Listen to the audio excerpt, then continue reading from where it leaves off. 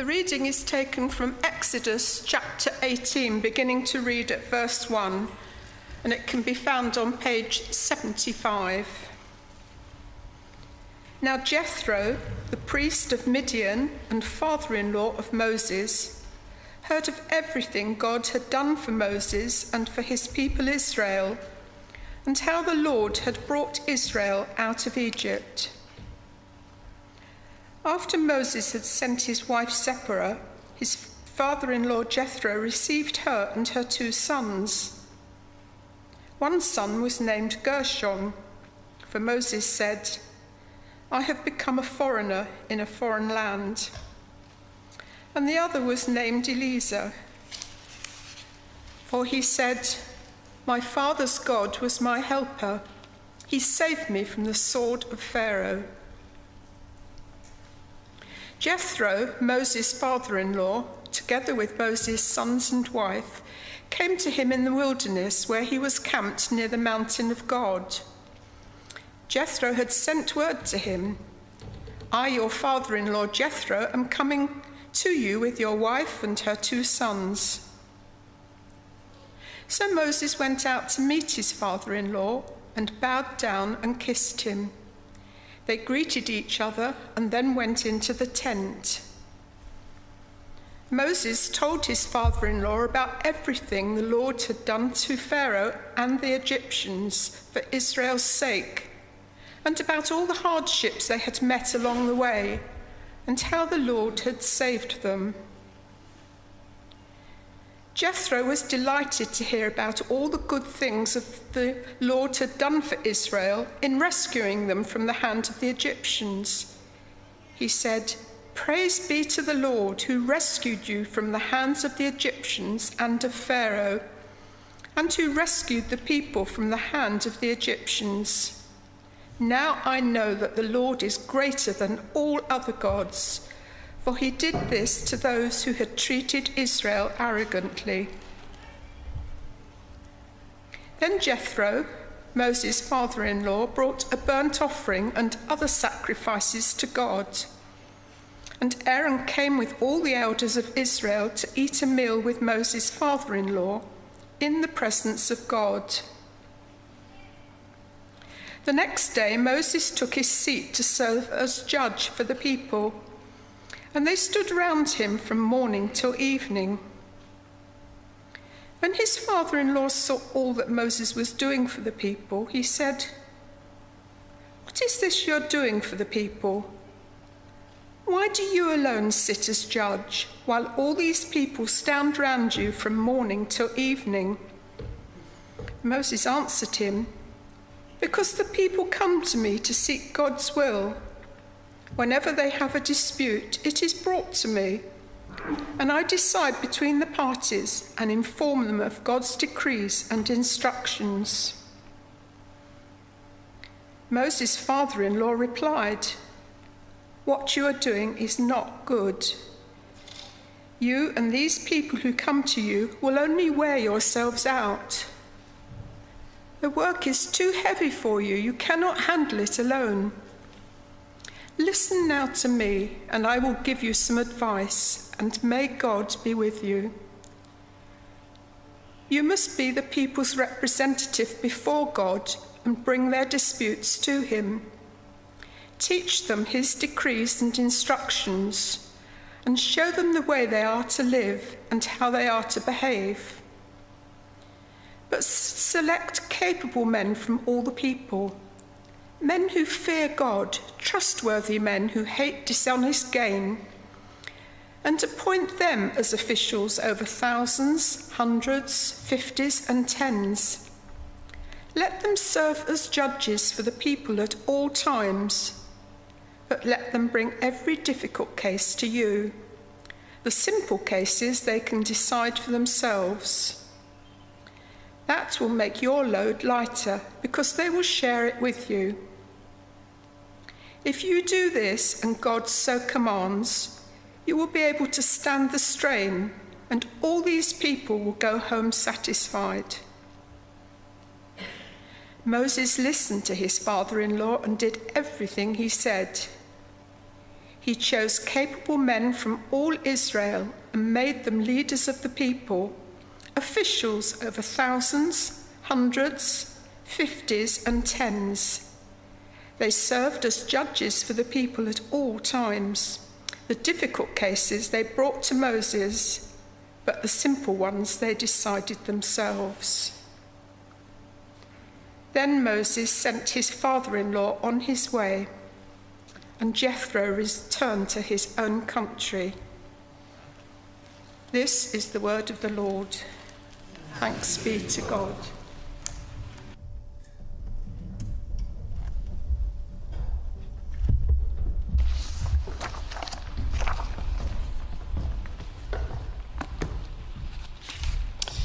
Please keep the passage open in front of you. So page 75 if you've closed your Bibles, Exodus 18.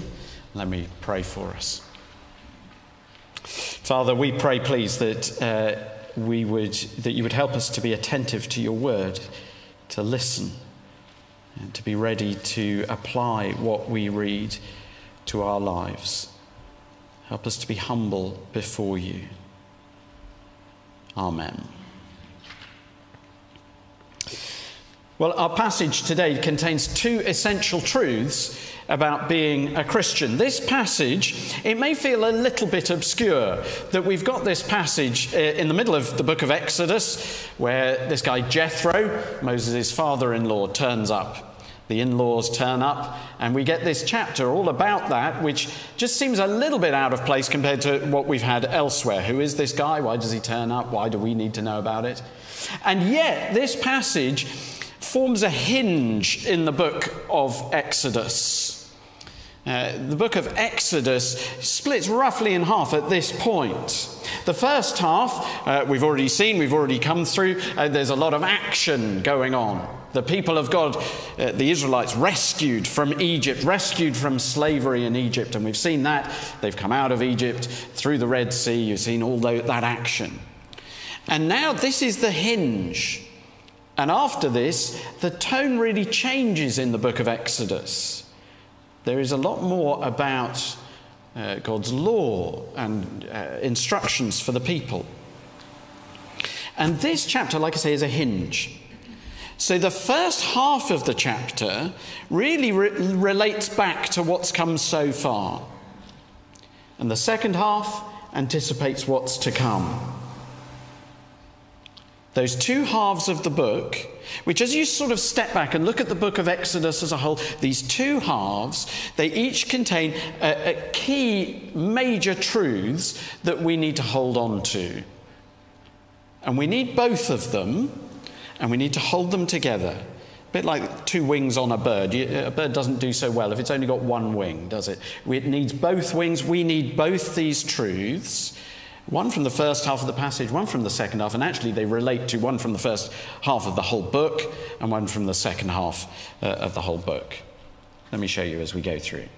What are these two key truths? The first is set free. A Christian is someone who is set free. And we see this in the first half of the chapter. Jethro turns up, Moses' father-in-law turns up, and we see right from the start of the chapter that the focus is on what God has done in setting God's people free. We seem to have gone on a little far there. Just back to the first point on the screen. Thank you. So have a look at verse 1. Now Jethro, the priest of Midian and father-in-law of Moses, heard of everything God had done for Moses and for his people Israel, and how the Lord had brought Israel out of Egypt. Now you see straight away from that first verse, what's Jethro heard about? How God has set his people free. That's what Jethro's heard about. So the focus right from the start of the chapter is, this is what God has done so far. He's set his people free. And then you get the bit about Moses' children. And do you notice there that again the same theme is being brought out for us? So Jethro, it says in verse 2, that Moses had sent away his wife Zipporah. We don't know why he'd send her away. We don't know when he'd send her away. But we do know that he'd send her away. And she went to her father, to Jethro. And then we're told about Moses' sons. It says that Jethro received her and her 2 sons, one son named Gershom. For Moses said, I have become a foreigner in a foreign land. Now, if you know the book of Exodus, you know that we've already heard about Gershom. It's actually back in chapter 2. That's when Moses fled from Egypt, where God's people were enslaved. He had to flee from Egypt because he'd killed an Egyptian. He fled, went off into the wilderness, and met and married this woman Zipporah. And it says that they had a son, and he named him Gershom. And the reason for calling him Gershom was because Moses is saying, I'm a foreigner in a foreign land. That's where we were back in chapter 2. That's where Moses was. Having fled, he's a foreigner. Things had gone horribly wrong. But now we find he had 2 sons. There is another son. So verse 4, the name of the other was named Eliezer. For he said, my father's God was my helper. He saved me from the sword of Pharaoh. See, this second son has a more hopeful name, a name which says, God has rescued me. God has been my helper. He's saved me from the sword of Pharaoh. That was Moses' experience, that though he was a foreigner, though he'd been exiled, yet God came to his rescue, rescued him from the sword of Pharaoh. And actually what we see here is this is the pattern that there's been for the people of Israel as well. They were foreigners, strangers. They were in Egypt, exiled. They were in slavery. And then God rescued them from the sword of Pharaoh. So the pattern that is told in the names of Moses' sons is the pattern of what has happened to the people of Israel, that they've been set free. And God's deliverance is mentioned yet again. Once Jethro has actually arrived with Moses welcomes him in, they go into the tent together. And verse 8, Moses told his father-in-law about everything the Lord had done to Pharaoh and the Egyptians for Israel's sake, and about all the hardships they'd met along the way, and how the Lord had saved them. So we hear right at the beginning of the chapter, Jethro knows all about what the Lord has done in rescuing the Israelites. We hear about it through the names of Moses' sons, and now Jethro goes into the tent and Moses tells him again all that the Lord has done, how the Lord has rescued his people. And then Jethro responds to what he hears about this rescue. Now notice Jethro himself wasn't there when it all happened. He's just hearing about it. He wasn't there. He didn't see the rescue. He didn't see the plagues. He didn't see the sea parted for the people to walk through. He didn't see the water coming from the rock that we heard about last week. And yet he responds with what can only really be a conversion, a coming to faith. He was, it says at the start of the passage, a priest of Midian. That is, he would have been a priest of other gods, false gods, idols. And yet now he comes to faith. And there are many parallels between the way he responds and the way that someone who comes to faith today, to faith in Jesus, responds. Because that's where the rescue is for us. Not from slavery in Egypt, but from slavery to sin. And we can be set free through Jesus' death and resurrection, through his death in our place and his resurrection. Jethro, when he hears about the rescue, is filled with joy. It says that in verse 9, doesn't it? Jethro was delighted to hear about all the good things the Lord had done for Israel. There is joy when someone comes to faith, when someone realizes the rescue that is possible through Jesus, when they know that their sins are dealt with, that they can be forgiven for all they have done wrong. There is great joy in hearing about the rescue of the cross. And then there's praise, verse 10. Jethro says, "Praise be to the Lord who rescued you from the hand of the Egyptians and of Pharaoh." There's praise to God for what he has done. There is a turning to God. Verse 11, he says, "Now I know that the Lord is greater than all other gods, for he did this to those who treated Israel arrogantly. Now he knows the Lord is greater than all those other gods. The Lord is supreme over all, the God of gods, Lord of lords. Which isn't saying that other gods are real or that they are real gods, but in some ways the book of Exodus has been a competition between the Lord and the gods of Egypt, and the Lord has defeated them at every turn. So too with us, when someone comes to faith, there is a realization that Jesus is Lord, and the turning to him and away from other gods. There's a turning to God, and then there's worship. Verse 12, then Jethro, Moses' father-in-law, brought a burnt offering and other sacrifices to God. Our response to the Lord, to his sacrifice for us, is not sacrifice of animals, but it is our whole lives. Beginning of Romans chapter 12 says that our worship is to be that of our whole lives, our bodies brought as living sacrifices to God. And then for Jethro, there is the welcome into the fellowship of believers. End of verse 12. He says, and Aaron came with the elders of Israel to eat a meal with Moses' father-in-law in the presence of God. He is welcomed in, and they eat together.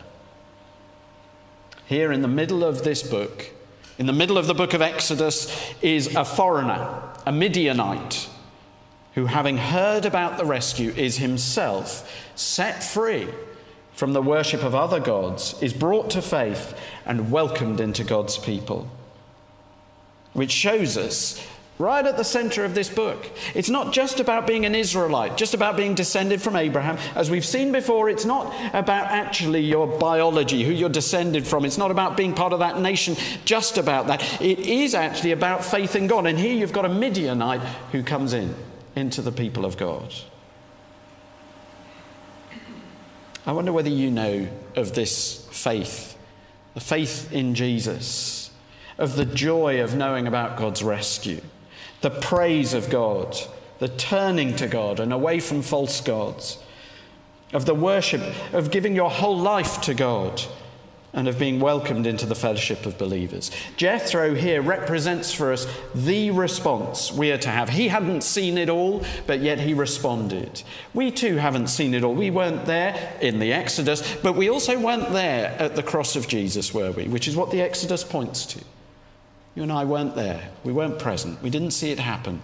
We didn't see the empty tomb. We've heard about it. And Jethro represents us in a way to say, actually, yes, he wasn't there, but he responded with faith. I wonder if you've responded with this kind of faith yet. If not yet, how about today? To respond with this joy. Maybe you need to find out more. How about doing Hope Explored? Well, that's the first truth, set free. A Christian is someone who is set free, and we've seen that being rescued, pictured in the first half of the book of Exodus. And then as we go over the hinge, as it were, into the second half of the book, we see a big change take place. At the start of verse 13, it says, the next day. The next day. Well, what happens on that next day? Well, the theme of the passage, like I say, changes. Moses still needs to go about his work. Just because his father-in-law is around doesn't mean to say he can take a holiday from his job. He's got to keep going.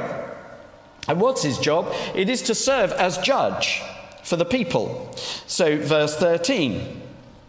The next day, Moses took his seat to serve as judge for the people, and they stood round him from morning till evening. The people standing around, waiting to hear what Moses will say about the different situations people are in, the different problems that they bring to him. But Jethro is concerned. There's a big problem. So he asks Moses what he's doing and why he's doing this. And Moses answers, verse 15, because the people come to me to seek God's will. Whenever they have a dispute, it is brought to me, and I decide between the parties and inform them of God's decrees and instructions. But Jethro recognizes this is unsustainable. Moses, you can't keep going like this. Notice what Jethro says in verse 19. He says, "Listen now to me, and I will give you some advice, and may God be with you. You must be the people's representative before God and bring their disputes to him. Teach them his decrees and instructions, and show them the way they are to live and how they're to behave." Jethro is saying, Moses, the task that you're doing is important. It's not that you shouldn't be doing it. You should be doing it. But you can't do it this way. You're going to burn out. The issue is how you're doing it. Jethro says you need to set up a system so that the easier cases can be dealt with by others. The easy ones, the ones that others can do, you get other people to do them, not you, Moses. Select people to be judges, he's told, and he's given the characteristics to look for. They're to fear God, they're to be trustworthy, and they're to be honest. Those are the people they're to look for. He's to look for. And then it will be win-win. Verse 23, if you do this, and God so commands, you will be able to stand the strain, and all these people will go home satisfied. Everyone's a winner if you do this. Now, why are we being told this? Some take it that this is given to us to give us a pattern for church governance.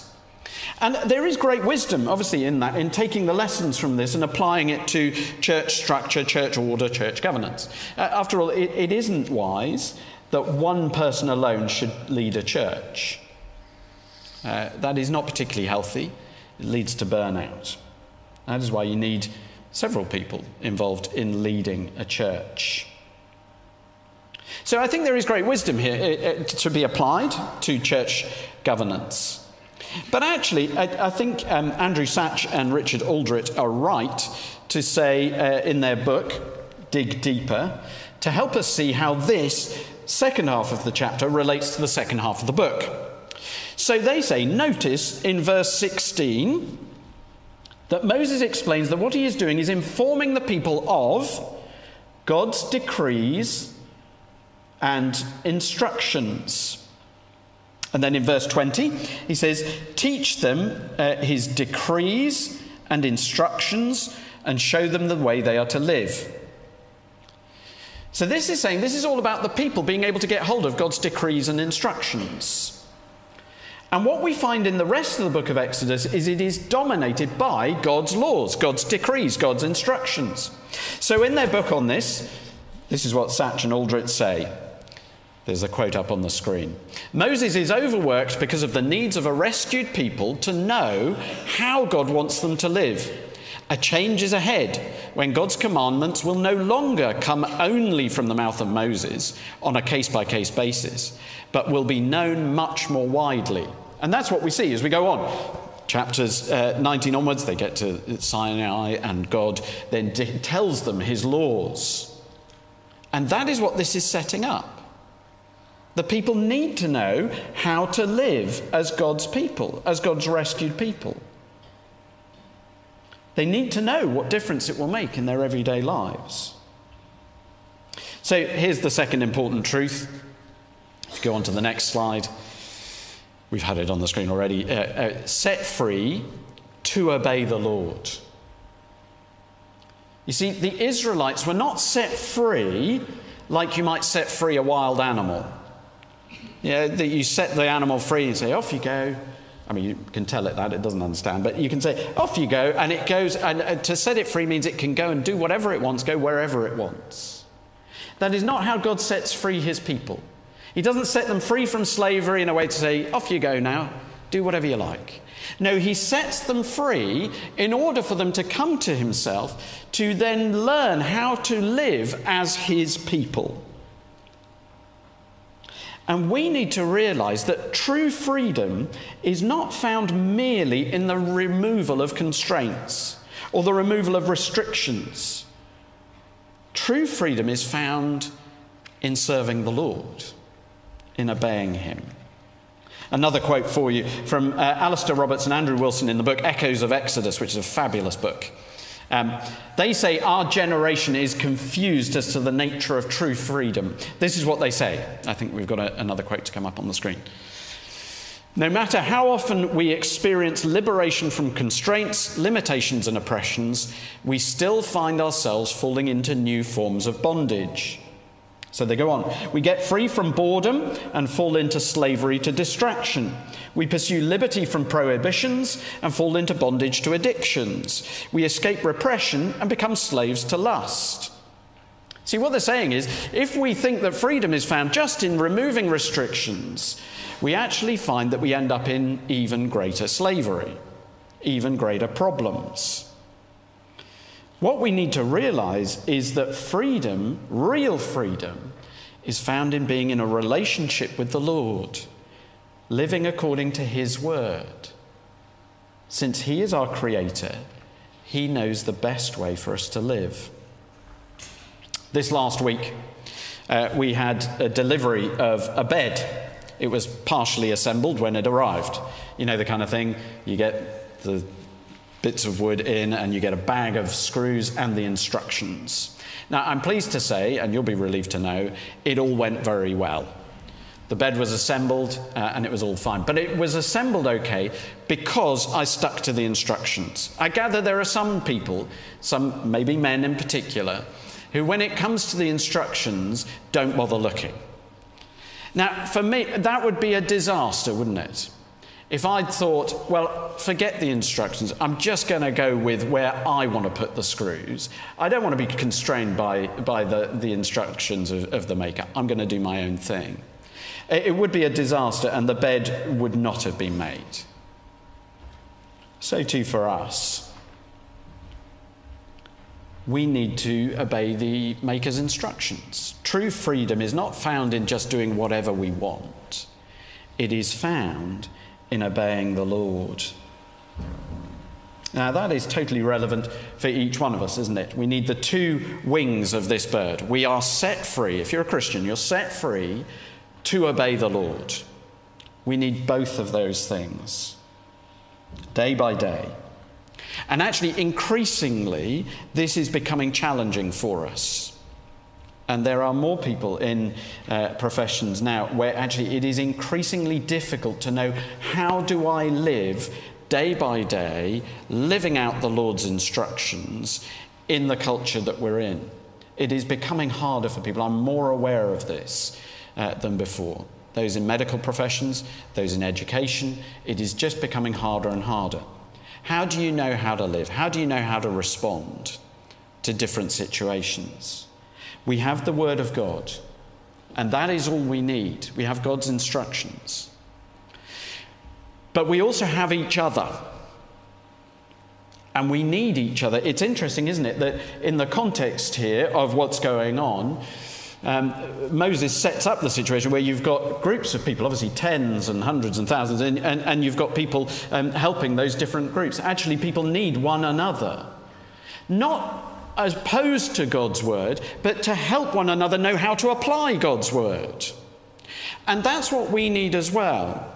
Because I think in our professions or in our daily lives, there are situations that we come across where we go, I'm not sure how to apply God's word in this situation. Maybe I don't know God's word well enough. Maybe I need someone else to help me. And actually, we do need one another to help us sit under God's word and to know how to live it out. And therefore, I want to encourage you to look for those relationships. Are you in those kind of relationships within the church family where we're helping one another apply God's word?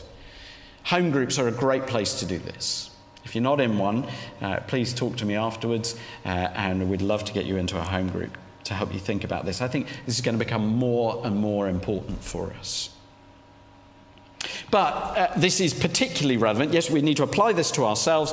Both wings of the bird need to be intact, don't they? Let's go on in the slide to the next slide, just so that we've got the heading up. Yeah, that quote as well. There you go. Let's move on from that one. There we go. Set free to obey the Lord. Now, I think we need to apply this also to the Church of England. Now, I'm not going to spend a long time on this, but as I said, in the last week, the bishops of the Church of England have proposed a significant change. The national press sort of seems to have played it down a little bit, almost, by saying that they, and they're right to say that the bishops are saying there shouldn't be a change in the doctrine of marriage. That's what they're saying. But they are proposing producing prayers to mark same-sex relationships. Now, there is a lot to be said on this subject, and again, I want to encourage you, if you can, to get along to the Lent course, to those evenings, so that we can think about this more and can engage on this.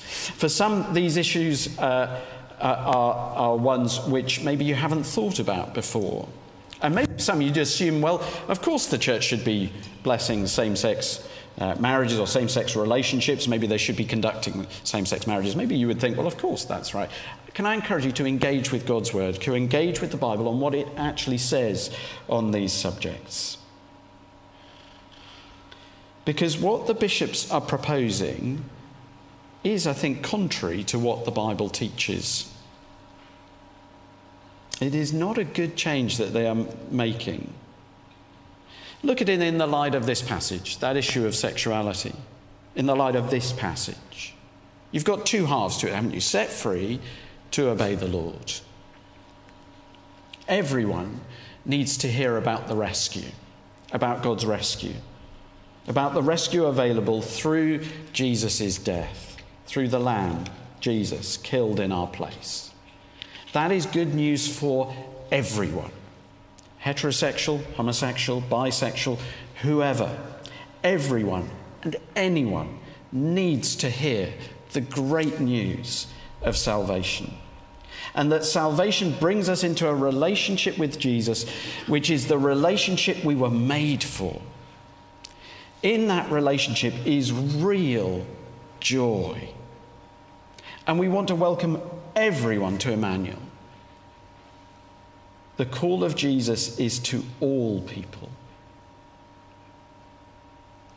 And we need to know that being a Christian is not merely to be set free from slavery to sin, but is also to be set free to obey God in every area of life.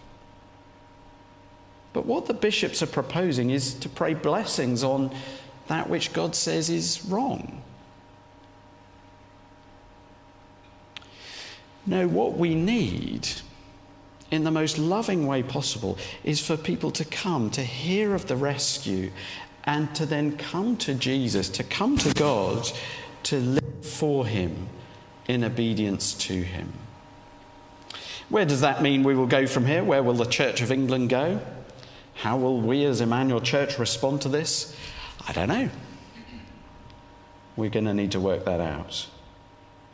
I believe we will probably need to make some kind of stand, but what that will be, I don't know.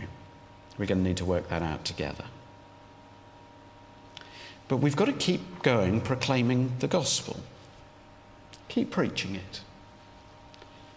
The gospel of freedom from slavery to sin through the cross of Jesus and freedom to obey the Lord. Why keep proclaiming it? Why keep going when it's going to be unpopular? Why keep going telling your friends about Jesus? Because it's good news. That's what the gospel means, isn't it? That's what the word gospel means. It is good news for everyone, for all people, of all nations, of all sexualities. It is good news that we can be washed clean by Jesus' blood, can come into a relationship with him, a relationship of love and obedience. There is no other gospel. There is no other salvation. There is no other freedom. Let me lead us in prayer. Heavenly Father, we praise you for your word. And thank you for these two big truths. That those who come to Jesus are set free from sin. And that we are set free to obey you. And that is true freedom. Help us, Father, in our day-to-day lives to know how to obey you. Father, there are many areas that we can find it difficult. Give us humility before you. Help us to help one another to live under your word. Amen.